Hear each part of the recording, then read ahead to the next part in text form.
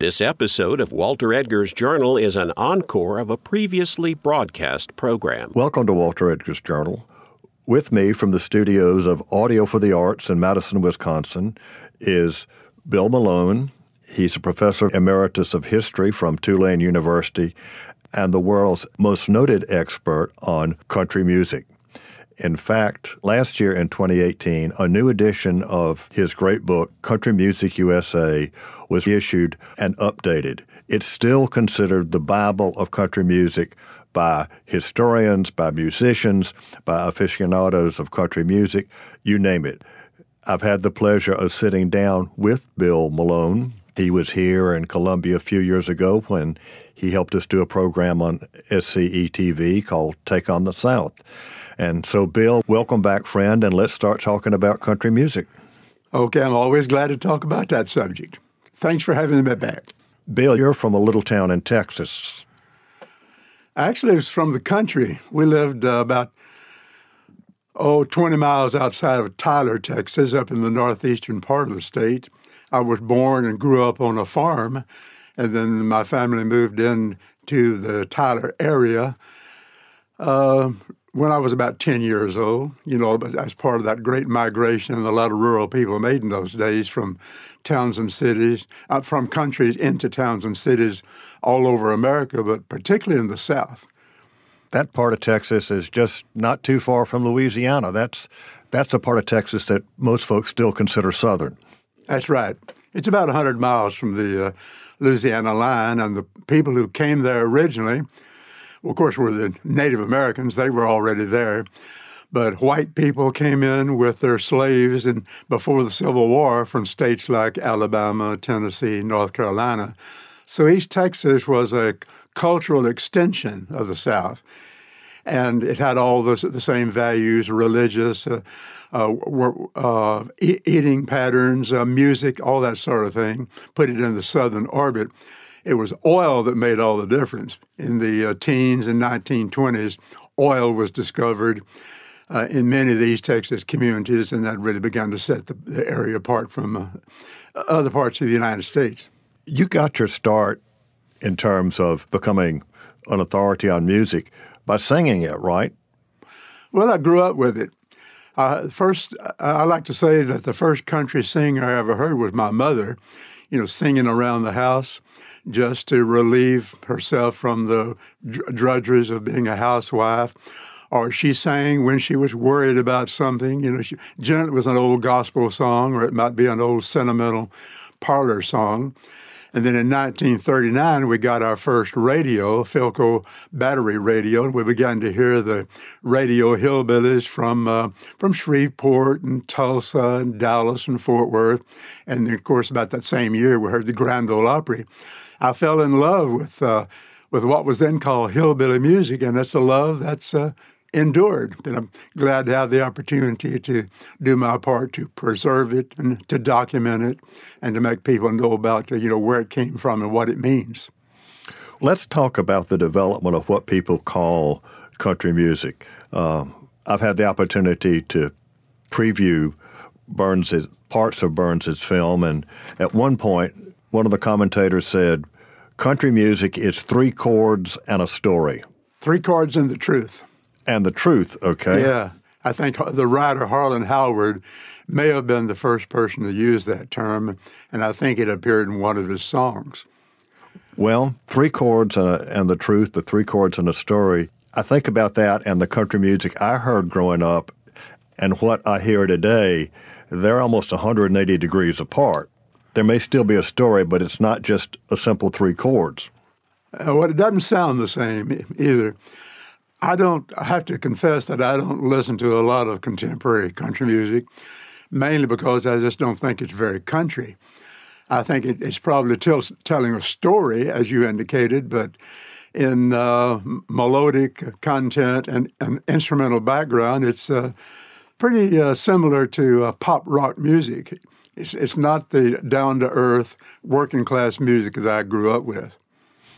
Well, let's talk about that and how it changed over time, because you do cover that. I mean, a lot of folks think Emmylou Harris out of L.A. and I heard her described as more country than country, and a term I did not like, that she was country without the corn, which meant that that person was saying, well, all that stuff out of Nashville, the hillbilly music, that was kind of corny. Well, some of the best country music is being performed by people like Emmylou Harris, who didn't grow up with it, but they have an affection for it. And they try to present it in an honest, authentic way, respectful of its roots. So much of what's called country music today doesn't have that kind of respect. Emmylou, actually, I think she was born in Birmingham. Her father was a military man, and so they traveled a lot. So she had some experience with the South, but when she started out in music, she was very much influenced by Pete Seeger, people like that. She was an urban folkie, you might say.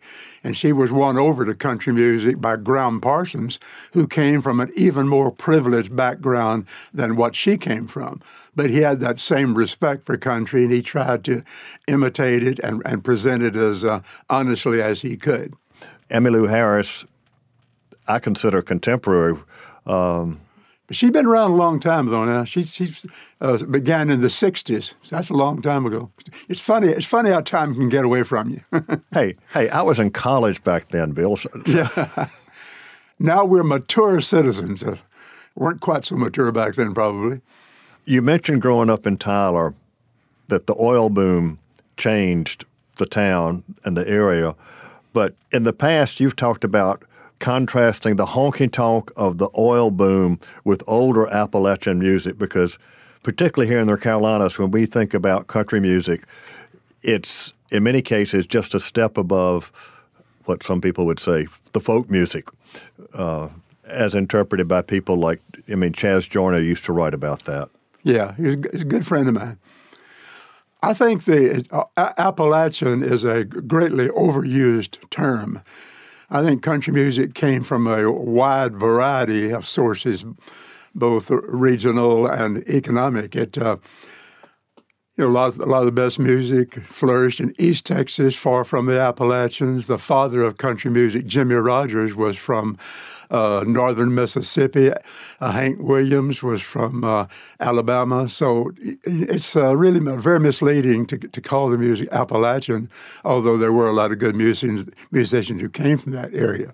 And in the beginning, when it was first being commercially exploited, it was folk music in every sense of the word. That is, it was music of anonymous origin. People didn't know and didn't care where it came from. It's just something they grew up with, something their parents had done, an old fiddle tune that might have been passed down from generation to generation, or an old ballad that had been around for a long time. But musicians, they accepted anything they heard if it was good and if they liked it. So it was truly folk music at that time. And then when radio and recording began exploiting this music, then it began to have a sort of a commercial evolution until it evolved into the highly complicated, sophisticated music that we hear on radio today. When you use the term honky-tonk music, let's flesh that out a little bit for our listeners. Yeah, back in the 1920s, early 1930s, country music, or hillbilly as it was then called, still reflected its backcountry working-class roots. People sang and played gospel music. They played old fiddle tunes and old ballads. But in the 1930s, when oil discoveries were made in various parts of East Texas and up in Oklahoma and in Louisiana, musicians began to go to those communities to play music because they thought they could make a few dollars from the oil workers. Oil working was a way of making money during the Depression, an opportunity which most people didn't have. And so musicians began to play in the oil communities. Bar rooms and taverns began to appear. And then when Prohibition was repealed in 1933, and these places could begin offering beer and whiskey for sale, then that provided another incentive, not only for customers to go there, but for musicians to go too. And they began to play for dances in these taverns. And at some point, people began to refer to these establishments, large and small, as being honky-tonks. And the music that developed in the honky-tonks reflected the values, the aspirations, the frustrations of the people who gathered there. Honky-tonk music was essentially dance music, but lyrically, it spoke of everyday problems, getting drunk, trying to hold on to a job, trying to keep your lover, a lot of issues that made it seem distinctive.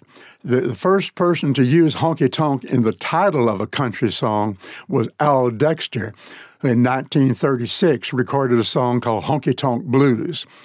And so the music just began to expand after that. And naturally, when it became possible for musicians to electrify their instruments, you began to have electric guitars and electric steel guitars. And again, that helped to set this music aside. But honky-tonk music was a working-class music that reflected the needs and values of working-class people. Well, this is something you and Bill Ferris talked about when you were in Columbia 5 or 6 years ago, and that is, what about the blues in relation to country music? Because the blues are working class. That's right. Well, in a sense, you really shouldn't separate these musical forms, because African Americans heard the music that their white neighbors were playing. They often listened to the same radio shows, and I guess in some cases they may have even bought the same records. But the record merchandisers began to separate this music. They put it in separate catalogs and gave it different names.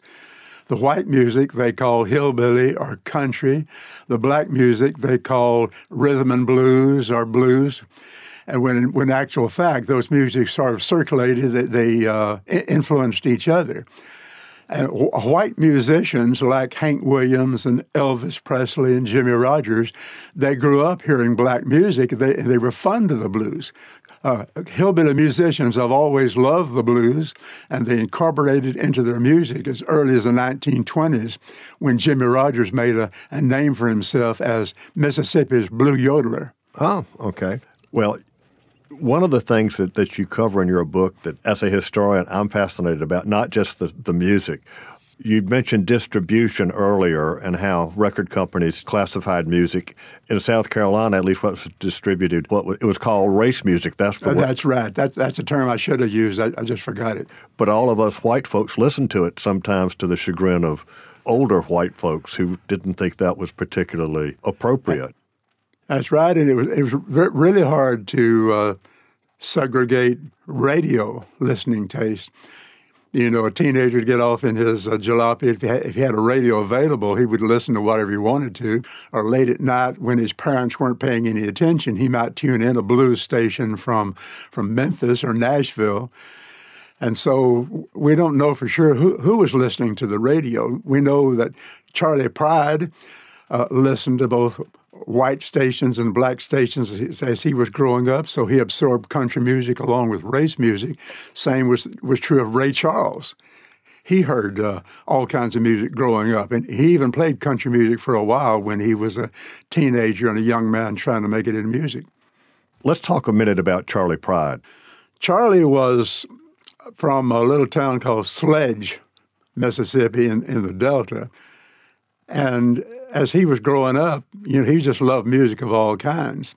He listened to country music when he could. He listened to the Grand Ole Opry on Saturday night, while also listening to the blues and race music that his cousins and other people listened to. Then he started singing country music when he was out in Montana working in a mine out there. I'm kind of hazy as to exactly what he was doing, but he was working in Montana and trying to play baseball on the side, and a country music troupe came through Montana. They heard him singing. They were impressed by what they heard, so they encouraged him to try to make it in music. And that was, of course, during the civil rights era, when the musical forms were very rigidly segregated. And so Charley took the very bold step of trying to make it in country music, which had the reputation of being a white man's music. But he was such a good singer, capable of doing any kind of style, that people loved what they heard. And his recording label, RCA Victor, kept his racial identity unknown for a while. They just played the music of Charley Pride, and they let people figure it out for themselves. So when they saw Charley Pride in concert, a lot of people, were very surprised. Here's this black man singing the white man's music and singing it just as well or better than white people could. In the 21st century, this just sounds very strange that this is white music, this is black music, and white folks weren't supposed to be able to sing black music and vice versa. I mean, it's crazy. I mean, that's right. Music is music. And young people demonstrated just how foolish the designations were in the late 50s and early 60s. I guess it even started earlier. But during the end of the 50s, they started listening to black music, and they made heroes of people like Fats Domino and Clyde McPhatter and Ray Charles. And then when white boys like Jerry Lee Lewis and Elvis Presley came along singing this music and mixing it with their own, they created a national craze. These young white boys were the first Southern white people to really make it in commercial American music with a style of music that was highly integrated, highly amalgamated. Talking about the 50s and white boys listening to music, there was an African-American radio station in Mobile, WMOZ, and our housekeeper listened to it all the time, and my sister and I spent a lot of time in the kitchen. We could hear music there that we couldn't hear on any of the other radio stations.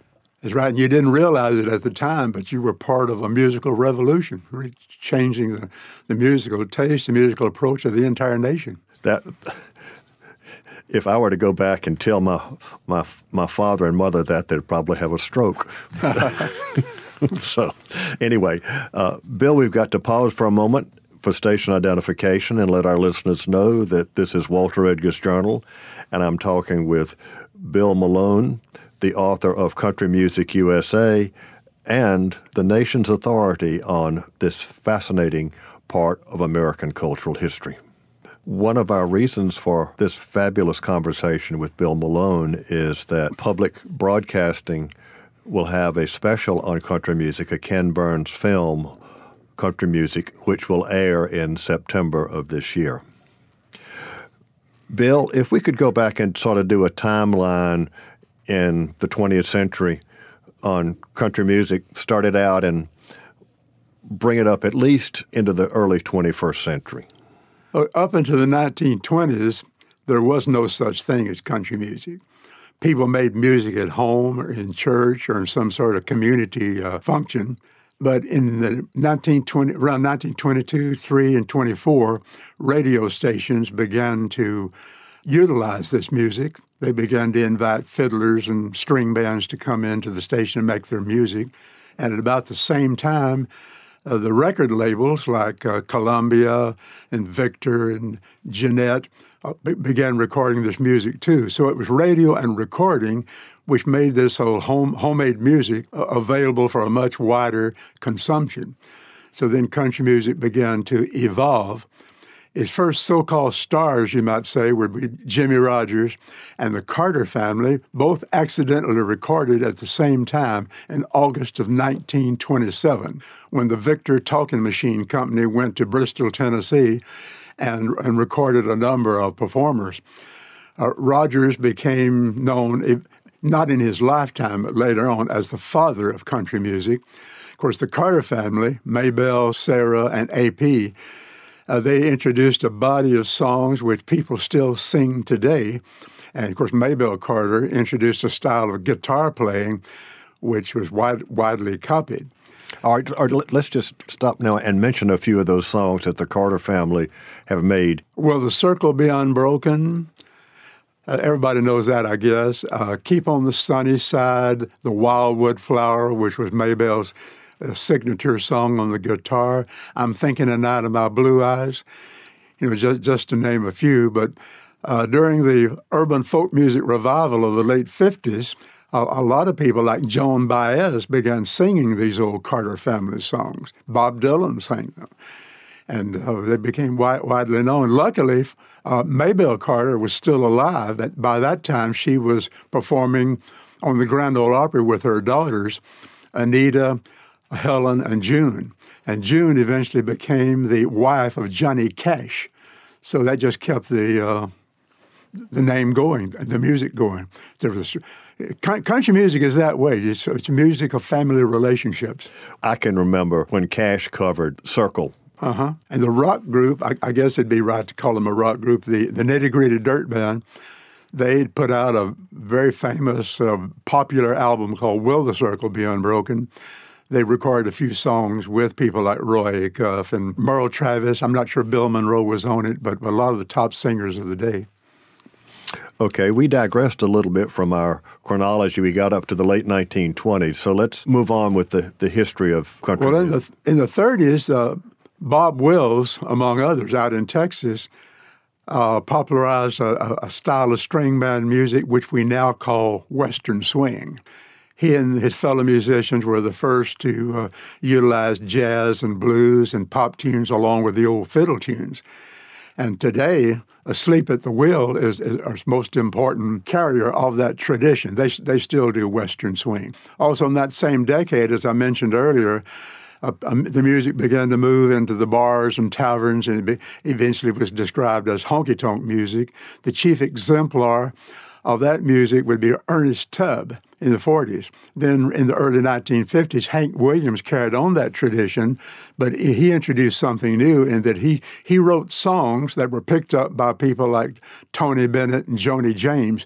He was the first country musician to see his songs cross over the musical barriers and to be picked up by pop singers. Very important transitional phase. We also might mention Gene Autry, I guess. Gene Autry had gone to California in the 30s, and he popularized the singing cowboy.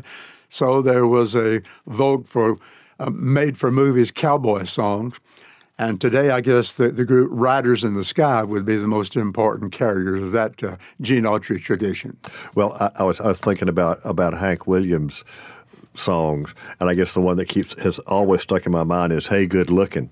Yeah. Cold, Cold Heart and Your Cheating Heart, whole volume of songs. And some of those songs from the late 40s, early 50s, like Jambalaya and Shrimp Boats Are A-Comin', kind of crossed over into popular music, did they not? A lot of them did. Yeah, as I said, Hank was the first, and the publisher and songwriter Fred Rose, working with Mitch Miller, they made that phenomenon happen because Fred Rose would gather the songs of Hank Williams and others. He would present them to Mitch Miller, and then Mitch Miller would have people like Guy Mitchell and Joni James and Tony Bennett do them. I'm sure our listeners remember Mitch Miller. He's the guy that had all the sing-alongs on TV back in the 50s. Bill, you mentioned Mitch Miller. What was his role in the record industry? Yeah. He was an interesting guy. He was classically trained and was highly respected as a classical musician, but he became the artist in repertoire or the A&R man for Columbia. And he, more than any one person in popular music, engineered that crossover phenomenon. He was willing to take music from Latin background or from jazz or blues or country, wherever he heard a good song, and he got pop musicians to record them. And in that way, American music was more fully homogenized, and of course, it became popular around the world.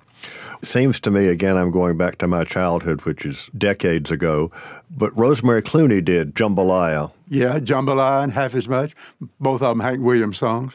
So we're into the post-World War II period now. Let's carry on with the trajectory of country music. Well, one song the biggest early crossover song was the Tennessee Waltz. Pee Wee King and his Golden West Cowboys, Pee Wee along with his lead vocalist, Red Stewart, wrote the Tennessee Waltz one day when they were driving in their car and they heard Bill Monroe doing the Kentucky Waltz. So they said, well, we can do the same thing for Tennessee. And a number of country music performers recorded the song, but they really hit pay dirt when Patty Page recorded it, and he became the biggest seller in pop music history up until that time. And from that time on, the barriers between musical styles began to break down, and music began to be more and more mixed. one of the heroes or legends of country music is Hank Williams, and he did write a lot of songs, but if I'm remembering correctly, he didn't write music. I mean, he wrote the lyrics and he could play, but he didn't write musical scores. Is that right? That was true of a lot of country songwriters. They didn't know music. They had no musical training. So they would put their songs, or they would sing them enough that somebody who did know music could write down the notes, or they would put them on tape or the equivalent. They could write lyrics and they could make up melodies, but they couldn't write them down. So they generally had to get a musical arranger to do that for them. So in many ways, didn't folks, because they couldn't do that, their work got picked up or copyrighted and they didn't end up getting the credit that they should have? Sometimes that happened. And, of course, there were people who did that for a living. There was a songwriter in Knoxville. I think his last name was Pritchett. I forget his first name, but he performed under the name of Arthur Q. Smith. And he wrote hundreds and hundreds of songs. And the story goes that he sold them for $10, $25, $50, just whatever he needed to get a drink. He had a serious alcoholic. And a lot of songs that became, popular hits in country music came from his pen.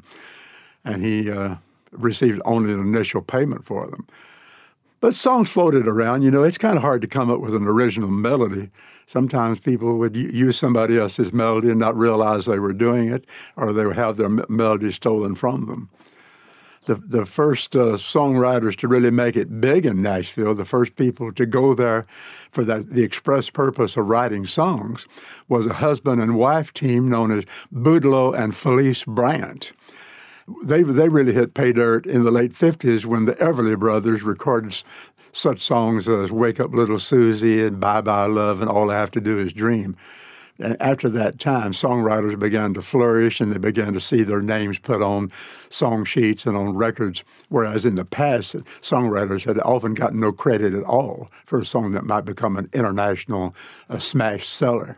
I guess growing up listening to the Everly Brothers, I didn't consider that country music. That was something we listened to on our top 40 radio station in Mobile. Well, that's just an indication of what was happening to music in general. Elvis was the first to really break down the barriers, and then, of course, I guess actually first it would be Mitch Miller and Hank Williams. Then after that, it was Elvis. And then in the late 50s, the rockabilly, so-called, began to hit big in all the charts. Pop, country, rhythm and blues. There was no rock and roll chart at that time. They came later. But the Everlys were country singers in every sense of the word. They grew up listening to this music. They sang it when they were kids as part of their family's band. Their father was Ike Everly, one of the best guitar players in the country music business.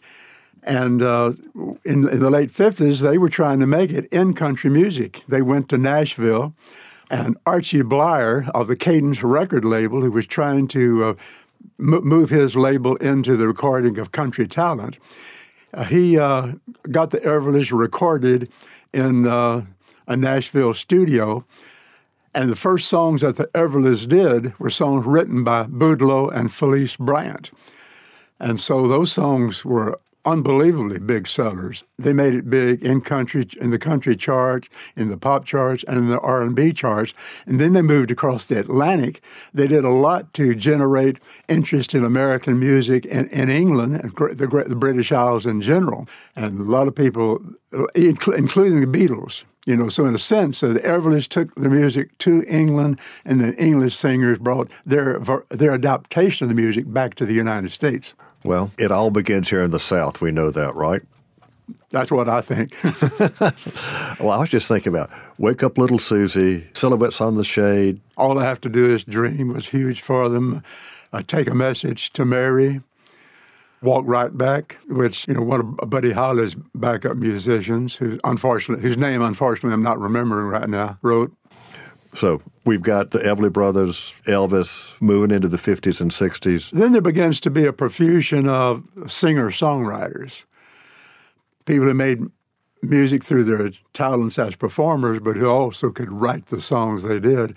I'm thinking of Dolly Parton and Loretta Lynn, Tom T. Hall, Roger Miller, and my favorite, Merle Haggard. Of that group, I knew Tom T. Hall personally. He was a good friend of Tom Kindley, who was a history professor here at Carolina. I remember the year that Clayton Delaney died, Homecoming, The Ballad of $40, on with Tom T. Hall.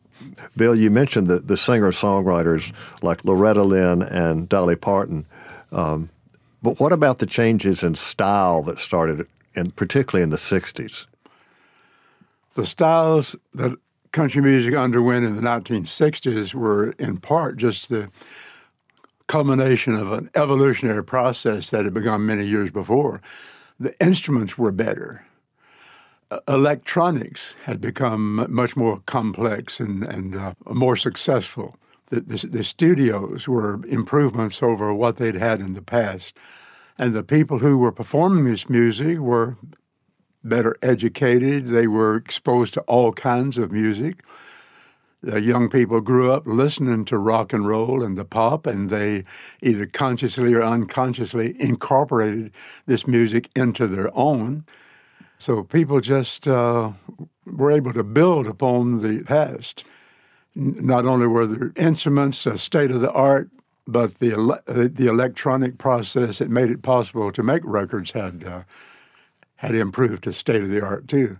Of course, the demographic changes in the country and the political changes meant that more and more people were coming into the music, people who had not grown up in the country, people who had not grown up with working-class parents, all kinds of ethnicities. Charley Pride was in the vanguard of the African-American entrance into country music. So the music just showed influences from multiple quarters, multiple origins.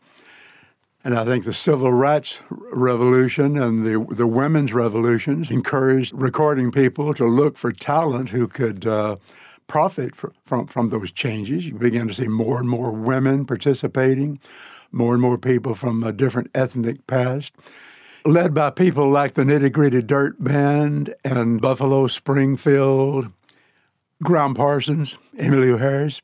More and more young people began to come into the music and playing for a youthful audience who was willing to experiment and listen to different types of music. There was a resurgence of interest in working-class people, and for the first time in its history, people began to talk about country music being a working-class music. It always had been a working-class music, but it wasn't self-consciously so until the 1960s. And in part, I think that was a product of the rise of the so-called silent majority and the blue-collar revolution, which, resulted in political change in the United States. And it also, inspired change in musical taste as well. Well, is this a time in the 60s when, and I'm going to use the term Southern music, country music, really becomes American music, it becomes national? Because you've got Southerners, white and black, living in Detroit, in New York, in L.A., in Seattle, and Madison, Wisconsin, and wherever. Does country music really begin to lose some of its southernness or some of its soul when it becomes national? Well, I guess country music had always been, throughout its history, had gradually been losing its southernness, as it attracted a bigger and bigger audience, not only in this country but around the world. It began to lose some of its southern qualities. Also, maybe the musicians didn't sound quite as southern as they had in the past because of common public schools and the mixing of people. The suburbanization of the United States meant that people were becoming mixed, different backgrounds. And so, as the country changed demographically and racially, the music changed too. I think you could still tell in many cases where the musician came from. He didn't sound quite like his father or his grandfather or great-grandparents before him did. Bill, continuing with our timeline on country music, things begin to change in the 60s, but in the 70s and 80s, country really becomes commercial. And in your book, you talk about that really had an impact on the field. Yeah, in the 80s and early 1990s, there were people in what was described as country music who made it bigger economically than any musician before them. The best example would be someone like Garth Brooks, who began to sell out major arenas and had huge crowds in Central Park in New York City using state-of-the-art techniques. Not only could he roam the stage like a rock star, he could float above the stage like Peter Pan, depending on the devices that they had. So there's no phenomenon in country music just like Garth Brooks. I think vocally he still sounded pretty country, and he had some good songs. He was still singing songs with good messages to them about just everyday people, although he certainly was not an everyday person himself. Bill, we've got to pause for a moment for station identification and let our listeners know that this is Walter Edgar's Journal, and I'm talking with Bill Malone, the author of Country Music USA and the nation's authority on this fascinating part of American cultural history. One of our reasons for this fabulous conversation with Bill Malone is that public broadcasting will have a special on country music, a Ken Burns film, Country Music, which will air in September of this year. Well, I guess one institution in country music we haven't even talked about at all, and that's the Grand Ole Opry, and what it started out and what it is today. The Grand Ole Opry started out in the mid-1920s as a sort of a disorganized barn dance broadcast over station WSM in Nashville. WSM means We Shield Millions. It was the radio branch of the National Life and Accident Insurance Company, and it was designed as a device to sell cheap insurance policies. But they were surprised at how popular this music was, so eventually they began having it every Saturday night. And it started out with local performers, but they gradually branched out and began bringing musicians in from other parts of Tennessee. By the late 30s, people like Bill Monroe from Kentucky, Roy Acuff from East Tennessee, then Ernest Tubb from Texas, they began to change the nature and the personnel of the music. And on that same year of 1939, it began to have a 30-minute slot over NBC, and people everywhere in the United States could hear it. So it became sort of the citadel or the mother church of country music, and the dream of most country musicians was to one day be able to broadcast from that station. So they typically would perform on Saturday night, and then during the week they would go out and make one-night stands and then drive like the Dickens to get back into town on Saturday to do their Saturday night show. So, and Grand Ole Opry still exists. Of course, it's lost a lot of that working-class appeal and allure that it had back in the 30s and 40s. And the performers are no longer as dyed-in-the-wool hillbilly as they were in the beginning. Now they feature all kinds of performers, rock and country pop and bluegrass and old-timey, just about every style that country music possesses. You mentioned going on radio. Eventually, in the 50s, the Grand Ole Opry went on television. First, it was just segments of it that were taped and then syndicated. I think there were experiments in broadcasting the Saturday night show, but they didn't stick with that, though. Occasionally, you can see the rebroadcast segments of the Grand Ole Opry, but generally they're staged presentations that were not really part of the Saturday night show. Well, in addition to the singers and the musicians, we can't talk about the Grand Ole Opry without mentioning Minnie Pearl. Minnie Pearl came, I think, around 1940 or so. She was a well-educated young woman from Central Tennessee. Her father was able to send her to a girls' finishing school. Yes, she went to Ward Belmont. She and my mother were classmates. And she started studying drama and poetry, and she created a character known as Minnie Pearl and did some one-night stands during the Depression years. And so someone, I may be hazy on this, but it seems like someone from the National Life and Accident Insurance Company caught one of her shows one night and persuaded her to come to the Grand Ole Opry. And she was as popular, or maybe more popular, than most of the musicians who performed on the show. People came to the Grand Ole Opry to see her. They came to the road shows when she went out on the road with the performers. She continued to perform into the 1960s with her signature hat with the price tag hanging off of it. And her stock stories. People expected her to, they enjoyed new jokes, but on the other hand, they expected Minnie to be the same old girl that they'd grown up with. They expected to see that hat, and they expected her to talk about her brother her brother and her boyfriend Hezzy. And of course, people the same way about the musicians too. They expected them to do the same popular songs they'd always done, whether the performers wanted to do them or not. I guess Roy Acuff did the Wabash Cannonball and the Great Speckled Bird every Saturday night on the Opry, and almost to the day he died. Where does bluegrass fit into this picture, Bill? Bluegrass was a form of country music when it started. I think if you'd ask those early musicians what they were playing, well, we're just playing music.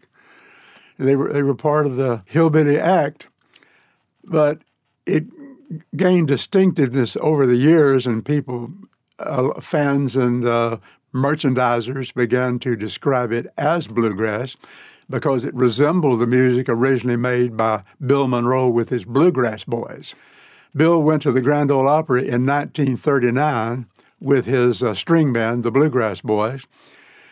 He was looking for the right musicians. He kept experimenting with people. He finally came up with the band he really liked in 1945, right after the end of World War II. And, of course, a lot of bluegrass partisans still think this is the greatest bluegrass band that ever played. It included Lester Flatt on guitar, Chubby Wise on fiddle, Cedric Rainwater on bass, and most important, to me at least, was Earl Scruggs on the 5-string banjo, because Earl played a style of banjo that most people had not heard before. It was a sensational, syncopated 3-finger style. It made people sit up and listen to it. It made people want to imitate it. In fact, the proprietor, the main MC of the Grand Ole Opry, Judge George D. Hay, he described Earl Scruggs as the man who makes the banjo talk. And that style now is known around the world, but in the 1945 and 1946, Earl Scruggs were one of the few people who was playing it. So Bill Monroe and the Bluegrass Boys made their music so popular during those years through their broadcasts, through their one-night stands, through their Columbia records, that little by little people began to refer to this sound they heard and to the musicians who left Monroe and organized their own bands, or the musicians who heard the music and created their own bands. They began to describe it as bluegrass. So nobody can say exactly when that happened, but sometime in the mid or late 1950s, people began to describe this flurry of bands who in one way or another sounded like Bill Monroe. They began to describe it as bluegrass. And the music has had sort of an evolutionary development since that time, the same way that the larger country music field has. And so you do put bluegrass under the big umbrella of country music. Oh, yeah. Although by the late 50s, partly because of the rock and roll invasion, which made it hard for any traditional band to flourish, and because the larger country field, which was beginning to be self-conscious about its image, it became harder and harder for bluegrass musicians to gain a public hearing. It was hard to get your music played on jukeboxes, harder and harder to get it played on radio disc jockey shows. So bluegrass began to develop its own infrastructure. They began to eventually create their own record labels. They began to have festivals where bluegrass musicians could play, and began to have certain radio shows where nothing but bluegrass was played. So beginning as part of the country music field, it became a sort of a self-conscious commercial entity. They decided if we want to thrive and flourish, if we want our music to be sold, we got to do something that enables the musicians to make money from their art. Well, didn't Flatt and Scruggs begin to perform as a duo? Flatt and Scruggs started out with Bill Monroe. Lester was the guitar player. Earl was the banjo player. In 1948, they left Monroe's band, created their own band called the Foggy Mountain Boys, named after one of the Carter family's songs. Bill Monroe was heartbroken. You know, he had created what he thought was a great band, and here two of his top musicians had left him for a long, long time. Bill Monroe wouldn't speak to either one of them. There's dead silence. You know, he thought they had betrayed him. It took Bill Monroe a long, long time to realize that imitation is a sincerest form of flattery, that all these musicians out in the world there that were playing his music were actually paying tribute to him. When the Stanley Brothers created their own band in the late 40s, they got a contract from the Columbia record label, and in anger, Bill Monroe left that label and went to Decca. But again, he just didn't realize, you know, what a tribute that people like the Stanley Brothers were paying. They wanted to dress like him. They wanted to do his songs. They wanted to play his music in the style that he had popularized. It wasn't until the 60s that Bill Monroe eventually accepted the mantle of the father or the patriarch of bluegrass music. But in the beginning, you know, he was upset by what was happening. A while back, you did some interviews with Charles Reagan Wilson at Ole Miss, and in one of your interviews, you said something to the effect that contemporary country music represents the concerns of its largely 9-to-5 audience today. And let's kind of wrap up on that as country music in the 21st century. You know, I have to make a confession, and of course I may have already made it in this discussion, but I haven't really listened very carefully to what's described as country music lately. You know, it's gone this direction and I've gone mine. I'm still happy listening to the old records of Merle Haggard and Hank Williams and Patsy Cline, people like that. And you may know, if you've seen my book, Country Music USA, the most latest revision has the last chapter of the book is written by a young woman named Tracy Laird, who teaches at Agnes Scott in Atlanta. And I did that deliberately because I was afraid I wouldn't do justice to contemporary music. I wanted to get someone young who actually listened to the music, who probably liked it and understood it. I thought there ought to be a discussion of it, but it ought to be done by somebody like Tracy, who understood it better than I did. So anything I say about contemporary country music might be unfair because I just haven't paid as close attention to it as I have to the older styles. I think they may still be singing about working people. They may be telling good stories, but I personally just don't like the way it sounds. It doesn't have that good old distinctiveness that I once heard in the music, you know, as I was growing up and evolving. Hey, there's nothing wrong with your opinions. I'm in total agreement. Yeah, I'd be hard pressed, I think, to name a lot of who the current superstars are. I know one of them is a young woman from my home area, Miranda Lambert. She's from Lindale, Texas, and that was the first post office we had was in Lindale. Well, Bill, Alfred is giving me the wind-up sign, and so are there any last words you'd like to leave with our listeners before we sign off? I'm just pleased to have been part of the Ken Burns documentary on country music. You know, this man who has spent a lifetime documenting what he considers, he loves America, and he spent a lifetime documenting what he considers to be the iconic moments, the iconic institutions of American life. And I'm glad that he's chosen country music as one of those iconic phenomena. And in a sense, I see this documentary as being a validation of my life's work and of the culture that I grew up in. Oh, Bill, well said. And I want to thank you for being with us today. Bill Malone, the author of Country Music USA. Thank you for having me.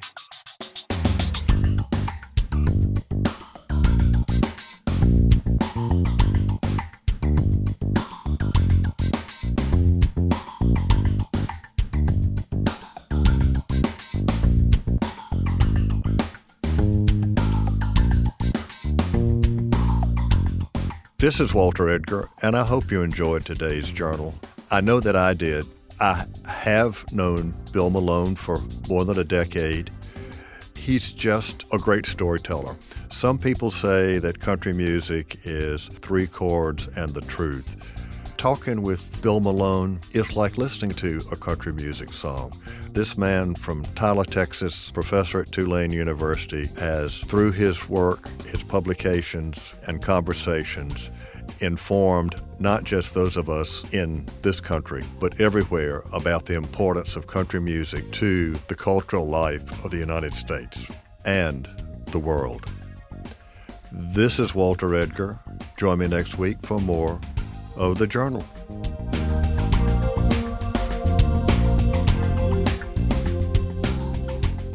Walter Edgar's Journal is a production of South Carolina Public Radio. The producer and engineer is Alfred Turner. Production of this program is made possible in part by listener contributions to the ETV Endowment of South Carolina. The views and opinions expressed on Walter Edgar's Journal are not necessarily those of South Carolina Public Radio.